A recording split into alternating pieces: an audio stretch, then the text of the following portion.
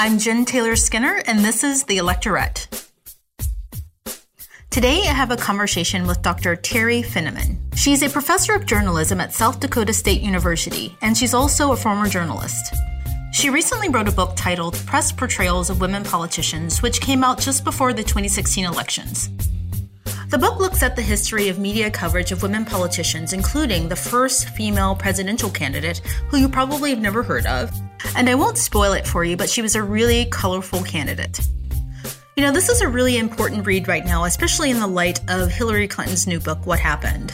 I mean, frankly, everyone's looking at the media right now in relation to how they covered the Clinton campaign. We all need to better understand what gender-biased coverage looks like in the media, especially given that more and more women are running for office. We also need to take a hard look at ourselves to see how we're contributing to this narrative. So, without further ado, here is Teri Finneman. Dr. Teri Finneman, welcome to the podcast. Thank you for having me today. So you have a book. It's titled Press Portrayals of Women Politicians from the 1870s to 2000s. And, this is really timely, especially after the 2016 election. And following that, a lot of women are, putting their hats in the ring to run for office. But you wrote this book before the 2016 election. What inspired you to research this? Well, I'm a former journalist, and so this is my training. And I worked as a political reporter as well. And so I've long been interested in politics and history. And I went to the Missouri School of Journalism for my PhD and began needing to have a research agenda. And so doing something related to politics and history was pretty evident to me. The women part came along a bit later. One of the things that inspired me to look at women in politics was a video that was created during the 2012 campaign that took a look at extremely sexist comments that were made on cable news shows over and over and over again about women in politics. And seeing that video had a tremendous impact on me. And I decided to start delving further into how the media portrays women in politics and the challenges that they have to overcome that men in politics do not. And so it really evolved from there. Now, since I am a former journalist, I am very in tune to the news cycle and wanting to have timely research. And so I began working on this book in 2014, and it was published in 2015 because I deliberately wanted it to come out during the election cycle to provide more historical context as far as how was it in 2016 that we actually reached a point in this country where it was possible to have a woman president. Who were the women who came before who helped pave that way? Okay. And I wanted that discussion to be part of the election cycle. Right. So since you were a journalist, after seeing this video, did you look back and notice patterns in your former reporting that you noticed in the video about how you covered women? Or were you kind of subconsciously aware of that and avoided those patterns? I don't think I was as aware of it when I was working as a journalist, because when you have time to do this as a researcher and do this full time, you get a whole nother perspective. I had written an article when I was a journalist that won an award, actually, taking a look at female lawmakers in North Dakota where I worked, and taking a look at their lower numbers. I believe at the time their numbers had gone up a little bit. And so I did do a story and touched upon it, but it wasn't as prevalent to me then as it is now. Right. I think the 2016 election woke a lot of us up to how women are covered in the media. But thinking about this in the context of history and other women politicians, you open the book talking about Victoria Woodhull.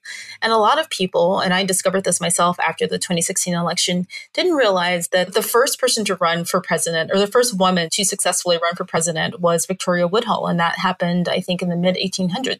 Can you talk a bit about her? Yes, I am absolutely fascinated by Victoria Woodhull. She is my favorite character in my book because so many people haven't heard about her. She was the first woman to run for president in our country back in 1872.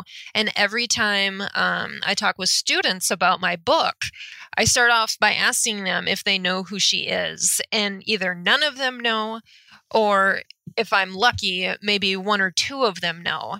And so it's really a lesson to them that the history textbooks that they read in, elementary school, high school, college, it's really a wake-up call that you like to think of history textbooks as being very neutral, but there's a lot of history that's left out of those textbooks that people aren't told about. Right. And I think it's really a shame that people don't know Victoria Woodhull because she has been written out, because she was such a colorful character.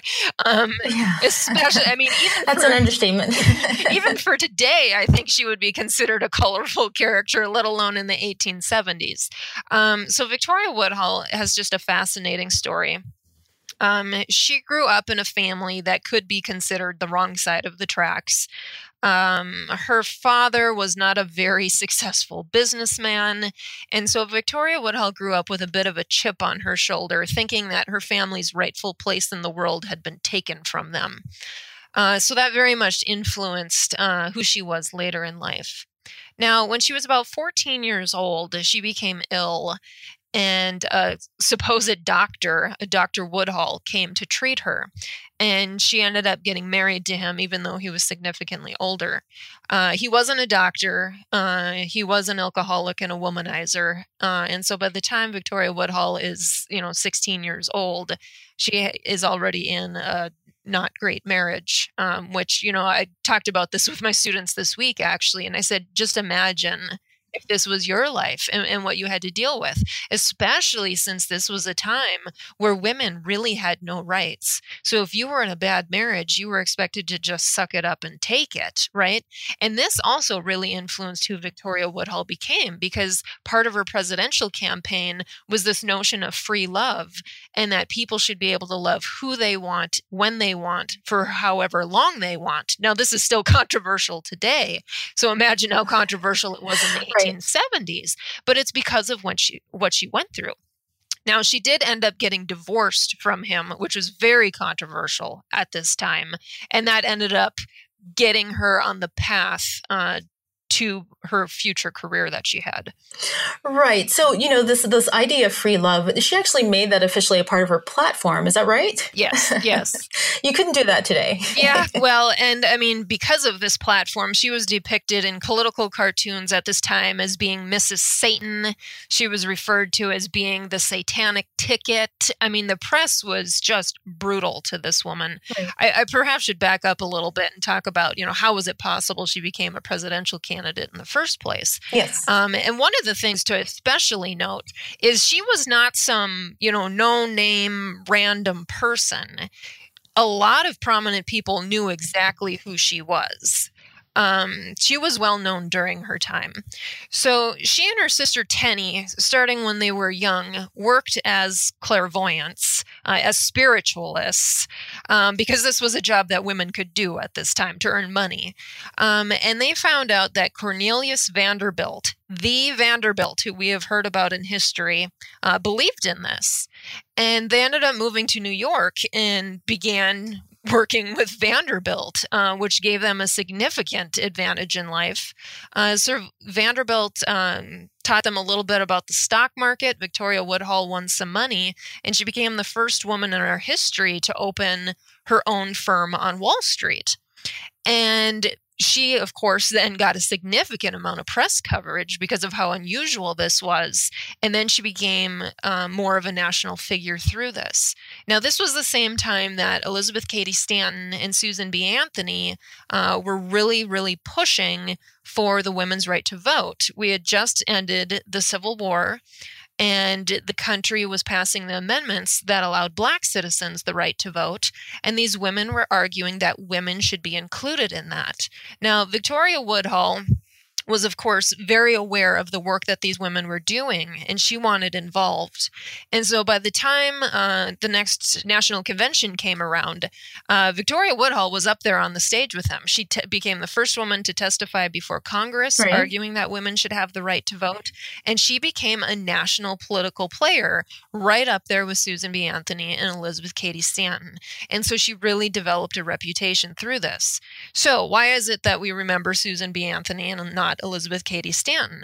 Well, Susan B. Anthony and Victoria Woodhull had a major blowout because Susan B. Anthony did not want anything to rock the boat for her passion to get women the right to vote, and she thought Victoria Woodhull was way too radical and upsetting people and blowing their opportunities. So they had a major falling out. So this is part of the reason that Victoria Woodhull has been erased from history, is because she was deemed way too controversial. But she had the name recognition. She was connected to these prominent women. She was connected to Henry Ward Beecher, an extremely prominent pastor during this time. So people knew who she was, and that's how she got the platform that she did, because of her involvement with the suffrage movement. Well, she was already pretty quite famous before she decided to go into politics, right? And her career as a medium. I'm from Memphis. I grew up in Memphis, Tennessee. And when I read the biography of Victoria Woodhull, I decided to look up some old newspapers with coverage of her. And there was an advertisement from one of her shows with her sister. Her sister Tinny, did these medium shows with her. And I found an old news clipping of her in the Memphis newspaper. So she actually made quite a bit of money touring the country as a medium before she even had her Wall Street firm. Yeah, I mean, it's really interesting. People today may think that's, really kind of bizarre that people bought into this during the time, but they did. And part of the reason that they ended up in New York is states started cracking down on people who did this kind of work because, of course, they thought it was a scam. And so states started cracking down and forming laws against this. So that kind of made them have to move from state to state and place to place to be able to keep up the work that they were doing. So what are some of the other things that were on her platform that were controversial? Well, that would be the main one that the press focused on. I mean, there was a quote in a newspaper criticizing her extreme and erroneous views on the marriage and other social questions. The press also picked up on her quarrel with Susan B. Anthony and wrote about the great row between the two women's rights factions. So they were very alert to that. And then Victoria Woodhull also had her own newspaper. She wasn't the first woman to run a newspaper in our country, but certainly was a early founder of that. And she would use her newspaper to write about these things and to expose, the double standard that there were between women and men. And right before the election, she really went full force in her newspaper about this, to the point that she was arrested for publishing obscene material and ended up spending election day in jail. And she was publishing what we now see as the truth. But at the time, of course, people didn't want to believe her, and they called her a fit subject for a lunatic asylum. So, I mean, it was really media vilification. People running newspapers at this time, she was just way too out there, and they really disliked her. It's amazing that she was even allowed to run officially because she wasn't old enough, right? I mean, I think the age... Right, yeah. She was, 34? Right. Yeah, she was just under the constitutional limit. Now, when we say officially run, she really didn't, because, I mean, her name wasn't officially on the ballot or anything like that.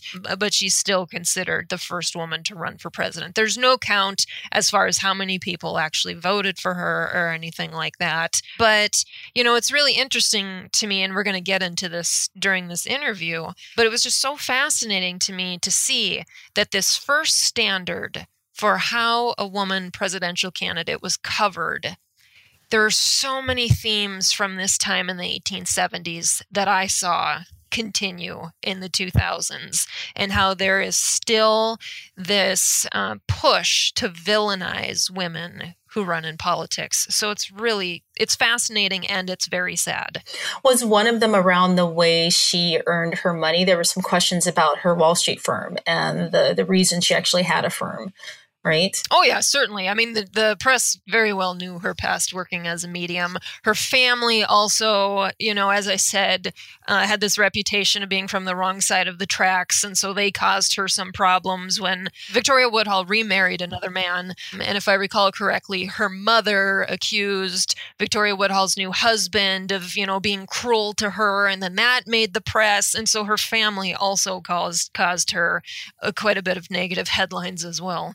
The thing that I noticed about the coverage of her when reading your book is that there wasn't a lot of discussion about her appearance, right? And that became a lot more prevalent later. Right, precisely. Because, certainly there was photography during this time. Photography really, really came of age during the Civil War, or not photography and illustrations, I should say. And so, this wasn't really a visually focused society at that time. And so that comes along with Jeanette Rankin, who we will talk about next. Okay, so let's talk about Jeanette Rankin. Tell us a little bit about her. Jeanette Rankin is really interesting because she really had an opposite upbringing to Victoria Woodhull. Jeanette Rankin came from a fairly prominent family in Montana, fairly stable. They had money. And she was a woman who really wanted to be actively involved. So she got involved with the suffrage movement herself. And it's very interesting because she had close ties to the suffrage movement, just like Victoria Woodhull. She also had issues with the suffrage movement leaders. However, that really wasn't touched upon in the press. The press more so highlighted the great relationship that they had, even though that wasn't always the case. So Jeanette Rankin really made a name for herself by traveling across the country to different states and lobbying to legislators to try to get them to pass suffrage in their particular state. Because at that time, the suffrage movement was really focused on a state-by-state strategy and slowly moving into more of a national strategy, but very much focused on getting individual states to approve this first. So she developed quite a name for herself, and she helped get suffrage passed in the state of Montana.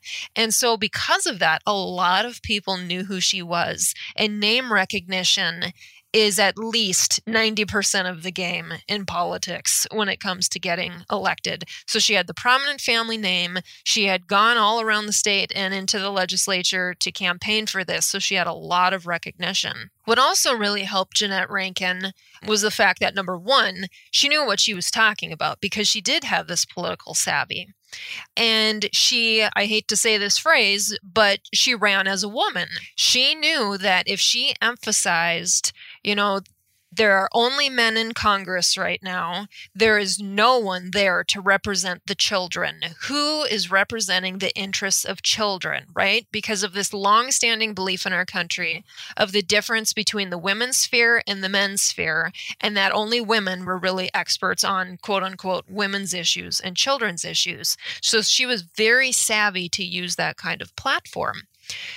Jeanette Rankin also ended up becoming the first woman in our country to serve in Congress, specifically because she was from Montana. This is very important. Now, today we'd think Montana, what? That is an extremely conservative state. How is that possible?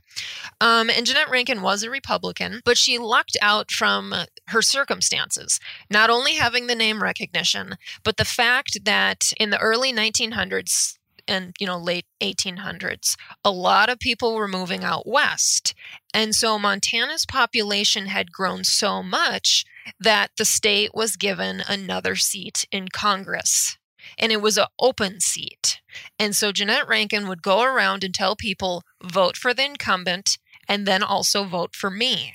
And so she wasn't actually running against an incumbent. She was running for a wide open seat. And that was critical to her success.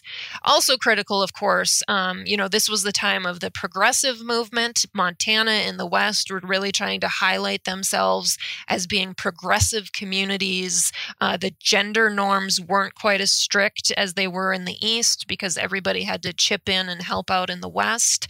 And so she really benefited from the specific circumstances of her time, as well as her own political savvy. We can't underestimate that. So, of course, because of all this, because Montana wanted to show itself as being so progressive, she ended up getting a lot of very positive coverage in the press. However, since we hadn't had a woman elected to Congress before, a lot of people in the East Coast didn't pay a lot of attention to this. So her initial media coverage came from the local and regional press, which was much more apt to give one of their own positive coverage. And then the national media, once they realized, hey, this woman actually has a shot, then they came in later and started giving her coverage. So that's a fascinating difference with her and Victoria Woodhull as well.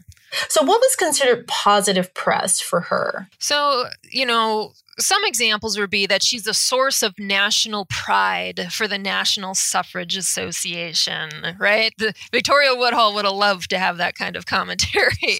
She was deemed to be an excellent speaker and a skilled politician. It was noted that surely this was progress with a big capital P. And so they really fawned over her with the word choices that they used to describe her. Now, on the other hand, she also encountered very gendered coverage. There were a number of headlines that described her as Congresswoman #1 good cook and seamstress. Right? So you really start to see this gendered coverage. You start to see this emphasis on her appearance. One story noted that if she's elected to Congress, she will improve that body because she is tall with a wealth of red hair. Even when good, Congress is not beautiful and needs adornment. Nothing is more beautiful than red hair. Now, Jeanette Rankin really didn't have red hair, but I guess that's beyond the point. Okay, so there was this emphasis that this was a woman who actually was very politically skilled and knew, what she was talking about.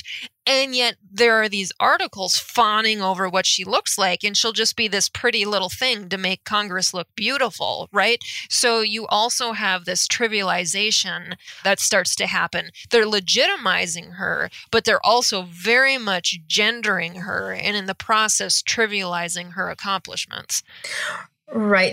That really hasn't changed very much today. And I think that the interesting part about that is that, when the press compliments a woman politician, it's considered positive. They don't think of it as actually hurting her image with constituents. Right. Right. One other thing that I should point out. So there were similarities between Woodhull and Rankin in that the press focused on both of their ties to the women's movement. Of course, they focused on, a little bit of their platform.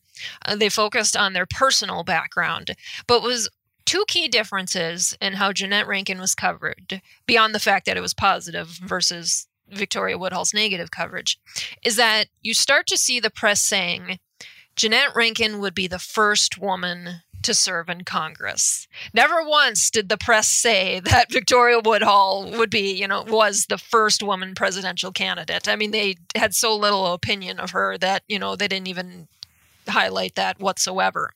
So they start to emphasize with Rankin what a monumental moment in history this would be, which, had a more positive spin.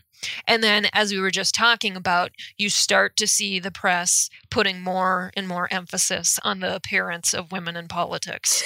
Right, because they didn't actually take Woodhull seriously. I mean, they didn't expect her to succeed, right? Right.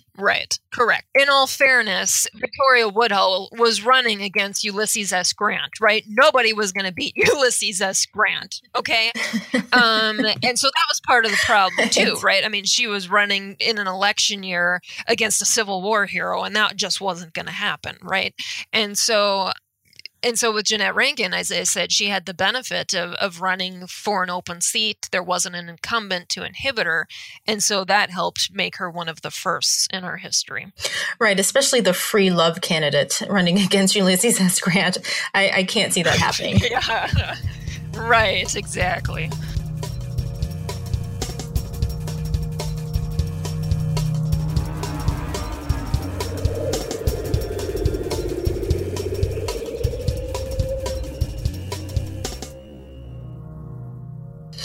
So I want to move on to another Republican candidate who no one took seriously, and that's Palin. Okay. Of course. And, one of the things that I learned about Palin's political rise is how impressively fast it was. And that was something, when she was a presidential candidate that wasn't really, I think it was brought up in a negative light, right? As opposed to thinking of it in terms of, how savvy she had to be to rise so quickly politically. Right, right. Well, and then, I mean, if you contrast it with Barack Obama, who was really quite a newcomer himself, I mean, maybe not quite as much of a newcomer as Palin, since he'd obviously, served in the Senate. But this was a time in our country where we really wanted something fresh, something new. And, well, it's still a time in our country, right? I mean, if you look at our past election, we ended up picking somebody who was completely out of, not entrenched in the political scene. And so we still in this country are having that attitude. But, even before she hit the national stage locally in Alaska, she was portrayed as a novice, even after having 10 years of experience. I think one of the interesting things about Palin's coverage, because she was a Republican, is that she was often portrayed, and, for lack of a better word, as, dim-witted or, inexperienced or, anti-intellectual or not intellectual. And I think that, and this is just my own anecdotal observation, that was kind of not seen as gendered coverage, but was seen as, it was kind of lumped into the stereotype of the anti-intellectual conservative because she was a Republican, as being seen as, her intelligence as being, downplayed because she's a woman. Do you agree with that? Or? Oh, I don't know if I do or not. Other people might argue with me. I don't know if that ended up having a gendered tinge or not. I think it more so was that she was virtually unknown to the common person outside of Alaska and seemed to come out of nowhere for them. I think that more so played a role. What I think is interesting is that once Palin was on the scene, there was lots of focus on women politicians and their appearance, and especially around the fact that Palin was a former beauty pageant contestant, right? And, what's interesting is that I noticed that, and I only thought about this afterwards, that feminists didn't really come to her defense. And, I think that, if this had been, a different politician, I think they would have, called out, talking about her shoes or, what she was wearing or her hair. But, I also think that this may have been because she's a conservative and people don't typically think of conservative women as being a part of the feminist movement. Is that fair or not? I would tend to kind of agree with that statement. Yes. I think that conservative women do tend to feel left out, that if they don't have more liberal type of policies, that they aren't taken as seriously. And so I would agree. And I mean, throughout history, you see time and time again that women not supporting each other is a significant reason why it has taken so long for the women's rights movement to make the progress that it has. It's easy for women to criticize men as being the ones to hold us back, but quite frankly, women have played perhaps arguably a greater role in not sticking up for each other and being there for each other and helping move all of us forward. So when you mention the emphasis on Palin's appearance, this is referred to as the double bind, where women are damned if they do and damned if they don't. So Palin received a significant amount of criticism for how much money her family spent on clothes. On the other hand, if they had gone out wearing just what was in their closets, then she would have been criticized for not looking good enough. But then she spends money, well, then she looks too good. And so no matter what these women tend to do, it's never good enough. And that is a significant struggle for women who run in politics, that they just can't seem to win. And when I say win, I mean with the general public, right, as opposed to winning and losing, right? Right. I totally agree with you. And I was thinking about that recently. And I'm a Democrat, I'm a liberal. But even when I hear coverage of a Republican woman, and most recently, I think it was Melania Trump, she visited Texas while wearing, stilettos, and maybe they weren't stilettos, they were really, really high heels. And that really bothered me because, again, a woman who's, she's not a politician, but she's in the political sphere, she's the first lady, to focus on her appearance. And I mean, if you really wanted to be substantive about her. You can talk about, what initiative she's covering as opposed to what she's wearing. And then on the other side, the double bind is that if she had worn a pantsuit, they would have accused her of being frumpy or, possibly imitating Clinton. So you're either too sexy, your heels are too high, or you're too frumpy. Yeah, I mean, and that, throughout Hillary Clinton's time in politics, let's start just going back as far as the 1990s. That has been her constant challenge. I mean, if you look at photos of her over the years and how she's constantly trying to change her hair and her outfits and wearing contacts instead of glasses. And I mean, it's just really kind of ridiculous when you think about it, because nothing she ever did, as far as appearance-wise, ever seemed to be good enough. And it's just like, seriously, yeah. What more does this woman need to do?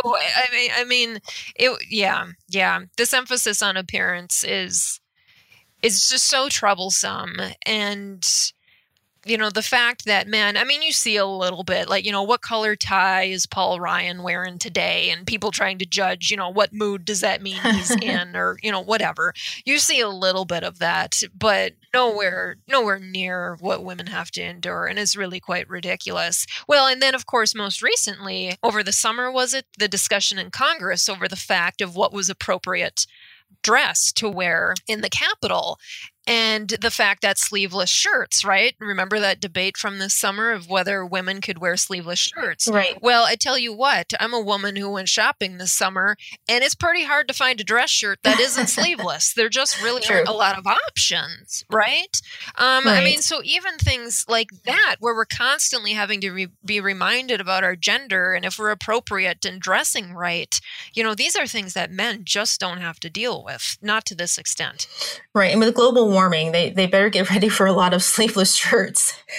So I want to play devil's advocate again, because I think that when people hear this argument about how women are portrayed in relation to their appearance, a lot of people will say, and I don't agree with this, but I'm just playing devil's advocate, that, the press, they also talk about how men appear in their dress as well. For instance, they make fun of Donald Trump's hair, or that infamous tan suit that Obama wore, that unfortunate suit that he wore once. So why is that not a valid argument? Oh, it absolutely is. I mean, we need to consider how much should appearance play in this at all. However, if you look at research, women are by far, we're not even in the same ballpark, okay, criticized for what they look like compared to men in politics. So that is the difference. Now, I'm not saying, I'm looking for equality here, okay? So if we want to keep critiquing how women look, have right at it. But you know what? We better have the men facing the same thing. Okay. It either needs to be all or nothing. That's what I'm arguing here. Right. So back to Palin. In your book, you'd written about an analysis of newspaper trends in relation to how Palin was covered. What did the analysis show? Well, actually, first of all, they, of course, described her as a polarizing figure, right? So you have kind of a reflection back to how Victoria Woodhull was covered in the press. But they also referred to her as a rising star on the right. Similar to Victoria Woodhull, you see this kind of catfight type of framing emerge. So with Victoria Woodhull, it was with her relationship with Susan B. Anthony in the mainstream women's rights movement. Here, you have this battle between the Sarah Palin camp and the Hillary Clinton camps, right? And kind of setting up these two women in their camps against each other. Of course, you have the emphasis on her appearance, her sex appeal. But the most significant finding that I found with Palin's coverage is finally there was much more discussion of the fact that women in politics face sexism and that this is a problem. You start to see quotes from members of both parties acknowledge that this is a problem. And until we acknowledge that, and until we keep having further discussions about it, nothing is going to change. Now, do I expect anything to change quickly? No, I don't, because this has been so entrenched in our culture going back to the beginning of time, right?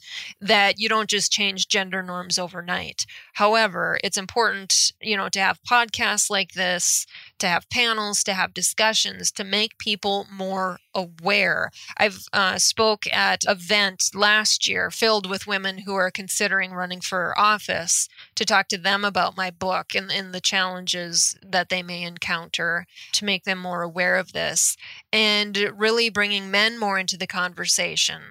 with this is so important as well, to talk to not only reporters, but to talk to, the campaign people behind candidates as well, because, John McCain's campaign team also, said right. They expected that adding Palin to the ticket would all of a sudden just, claim the woman vote, which was just, completely ignorant, quite frankly. Right. And so it's not just the press, it's society at large that needs more education on the sexism that women face. Right. So going back to the relationship between Palin and Hillary Clinton, that's really interesting because I hadn't noticed this myself, until I read your book. They did an interesting dance, right, during the 2008 election. So after Clinton lost the primary, she acknowledged the importance of Palin being on the ticket, right? And Palin did the same thing. She acknowledged the importance of Hillary Clinton getting as far as she did in the primary. But they quickly kind of went in opposite directions. I mean, Clinton didn't want to be associated with Palin because Palin was seen as not a very serious politician. Right. And that's kind of similar to the relationship between Woodhull and Anthony.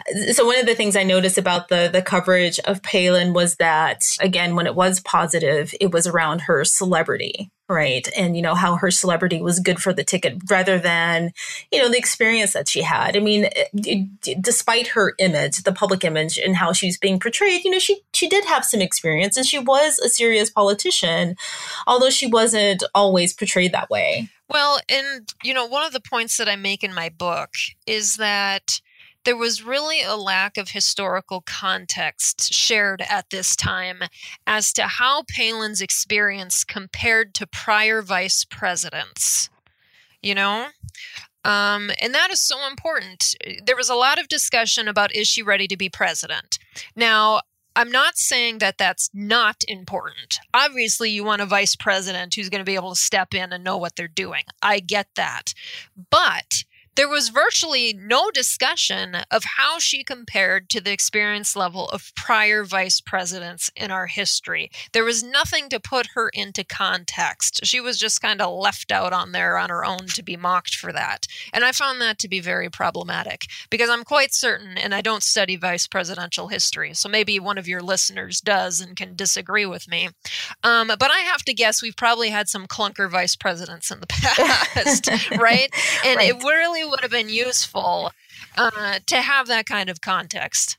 We can take a step back. So we're talking about the double bind here and the struggle and women not supporting women. I mean, let's step back here for a minute to 1964 and talk about Margaret Chase Smith, who became the first woman presidential candidate to be placed in nomination at a presidential convention. Okay.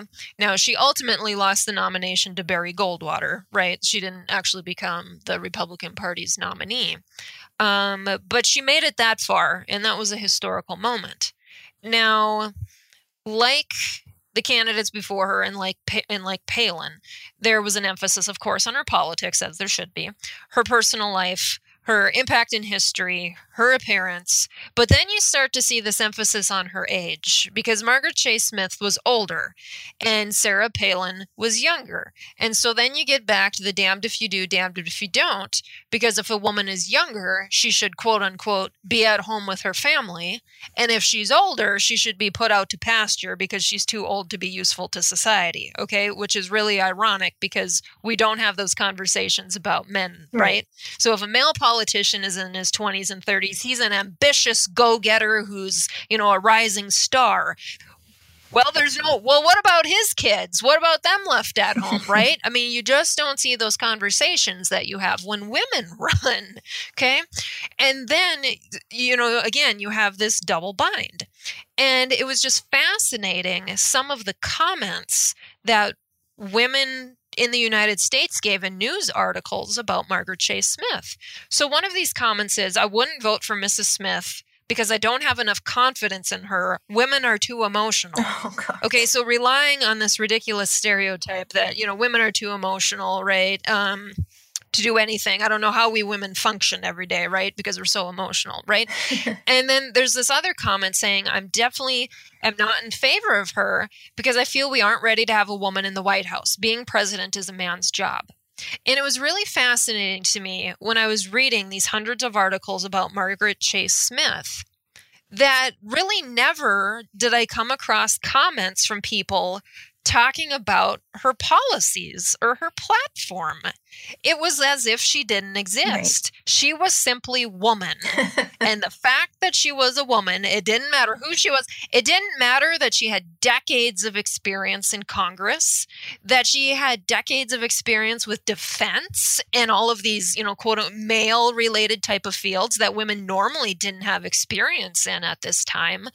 Didn't matter. It was the fact that she was a woman, and that was a problem, and that was the end of discussion. So this is the 1960s. So by the time you get to Palin, there is more of an emphasis, on her actual platform, which was useful. It simply wasn't anymore, she was a woman, so she was a problem. Although certainly that still exists. Let's not pretend it doesn't. Okay, let's not pretend that people, didn't vote for Clinton. I mean, that clearly, people still have issues with a woman, which is just sad in 2017. Right. I wonder what you make of, and I notice the same patterns with Palin and Clinton, where before people will criticize them or they aren't going to vote for them, they'll preface it with, well, I'd like to have a woman, but what do you make of that? Like including the... Yeah, or I'm not sexist, but... Exactly. Yeah, well, see, that's the problem. Well, and that goes along with the I'm not racist, but, right? Or, right. I have black friends or I have gay friends, right? So I'm right. And it's people not wanting to acknowledge the own biases that they have, which is problematic, and which is why you see college campuses focusing more and more on diversity and offering diversity classes to expose students to more diverse perspectives and to be more aware of these kinds of things. We should start a hashtag that says, I'm not sexist, but. Yeah. It's really interesting. You talk about when people start to emphasize age in relation to women. So that, they talk about age in relation to men too. I mean, I think Bernie Sanders and John McCain were really good examples of that. Sure. But, with women, there's this kind of undercurrent of age in relation to their appearance. For instance, there is this story in your book about Nancy Pelosi. It was a story in the New York Times, and it was about Pelosi shooting a frown, the sort of frown that a grandmother would give someone who arrives at Christmas dinner in a wrinkled shirt. That's just such a loaded, right. Such a loaded description. It's gendered on many, many levels. Oh, absolutely. Absolutely. Yeah. And that's really, my book is not a partisan book because, I really am not a partisan person. So this is really a book for both Republicans and Democrats to read. Yes, most of the book ends up focusing on Republican candidates, but keep in mind that, Jeanette Rankin was referred to as being really a Republican in name only. Then you have Margaret Chase Smith, who was more of a moderate, and then you have Sarah Palin, who was more of a conservative. And then, as you mentioned, I talk about Nancy Pelosi and some of the more Democratic candidates towards the end of the book. So the overall point that I'm making is it doesn't matter what political party you belong to. This is an issue that all women in politics face and that they need to be more cognizant of and rally together and really fight back when these problematic word choices are being used in a way that trivializes them and really makes them not want to run for office. Okay. So the point of the book is that if we as a country want to be this golden democracy and representative government that is our ideal, well, that's great, but we're not really, because if you look at the statistics, the makeup of Congress right now is 20% women, and women represent 50, they make up 50% of this country. So we really don't have a representative government right now as far as women in office, and that should concern people. And I in that video that I mentioned at the very beginning of the interview with clips from cable news, one of them specifically said, it doesn't bother me at all that there are not enough women in Congress. I don't care, right? And it's like, well, you should. Yeah You should.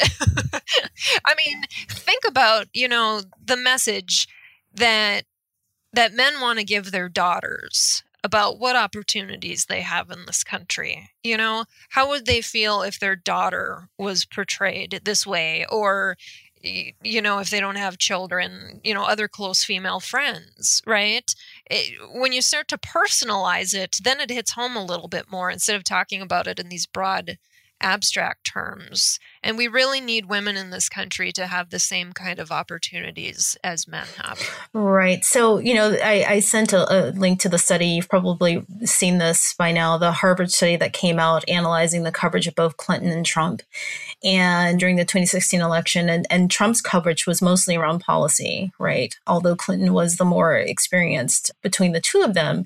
And Clinton's coverage was around scandals. Right. And I think the interesting thing about that is that when there was coverage about Clinton and her policies, her experience was either ignored or derided as being linked to, establishment talk, right? It was kind of dismissed. Like, yes, we know that your experience. However, we don't really want to talk about your policies because your experience. And that's something that was tough because it's similar to the double bind in then that you can be too experienced as a woman and you're criticized for that. Well, I mean, certainly a factor in the Clinton coverage is the fact that the national press has been covering her since the 90s. And there was the belief that everybody already knows everything they need to know about Clinton already, right?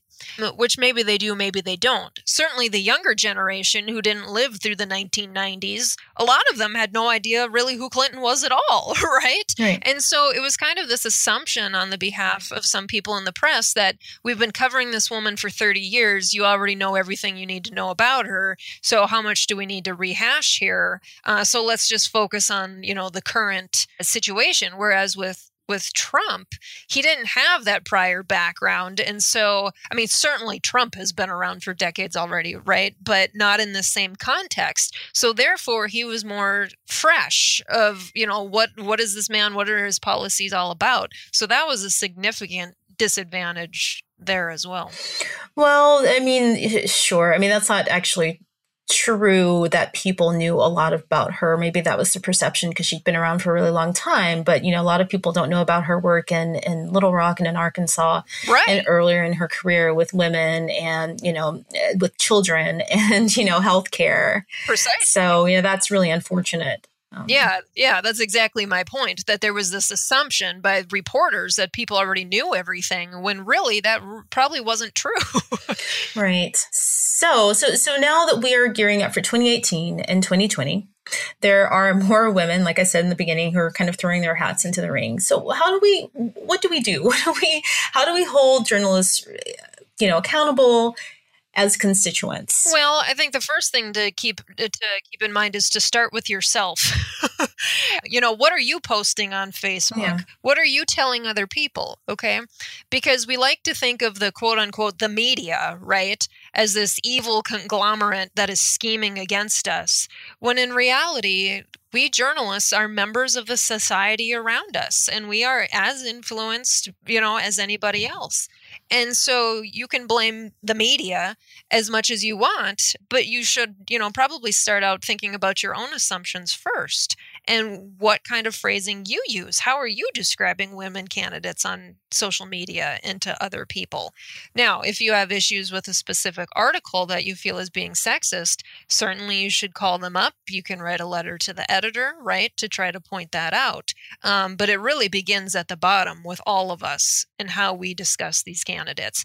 And if you think women candidates need more support, what are you doing about it? Are you donating money? Are you helping with their campaigns? So again, this starts with the individual making a difference. Right. And I'm not just saying this because you're a guest on the podcast, but I really think it's really important for people to read your book. I mean, first of all, this is the only book I found that went into this much depth on this topic, right? But it even taught me, and I consider myself, somewhat politically savvy. It even taught me how to look at my own thinking in ways that I hadn't looked at before, and to think about the way that the media covered women, both, conservative women and liberal women and liberal politicians, in a way that I hadn't understood before. Good. That's exactly the goal.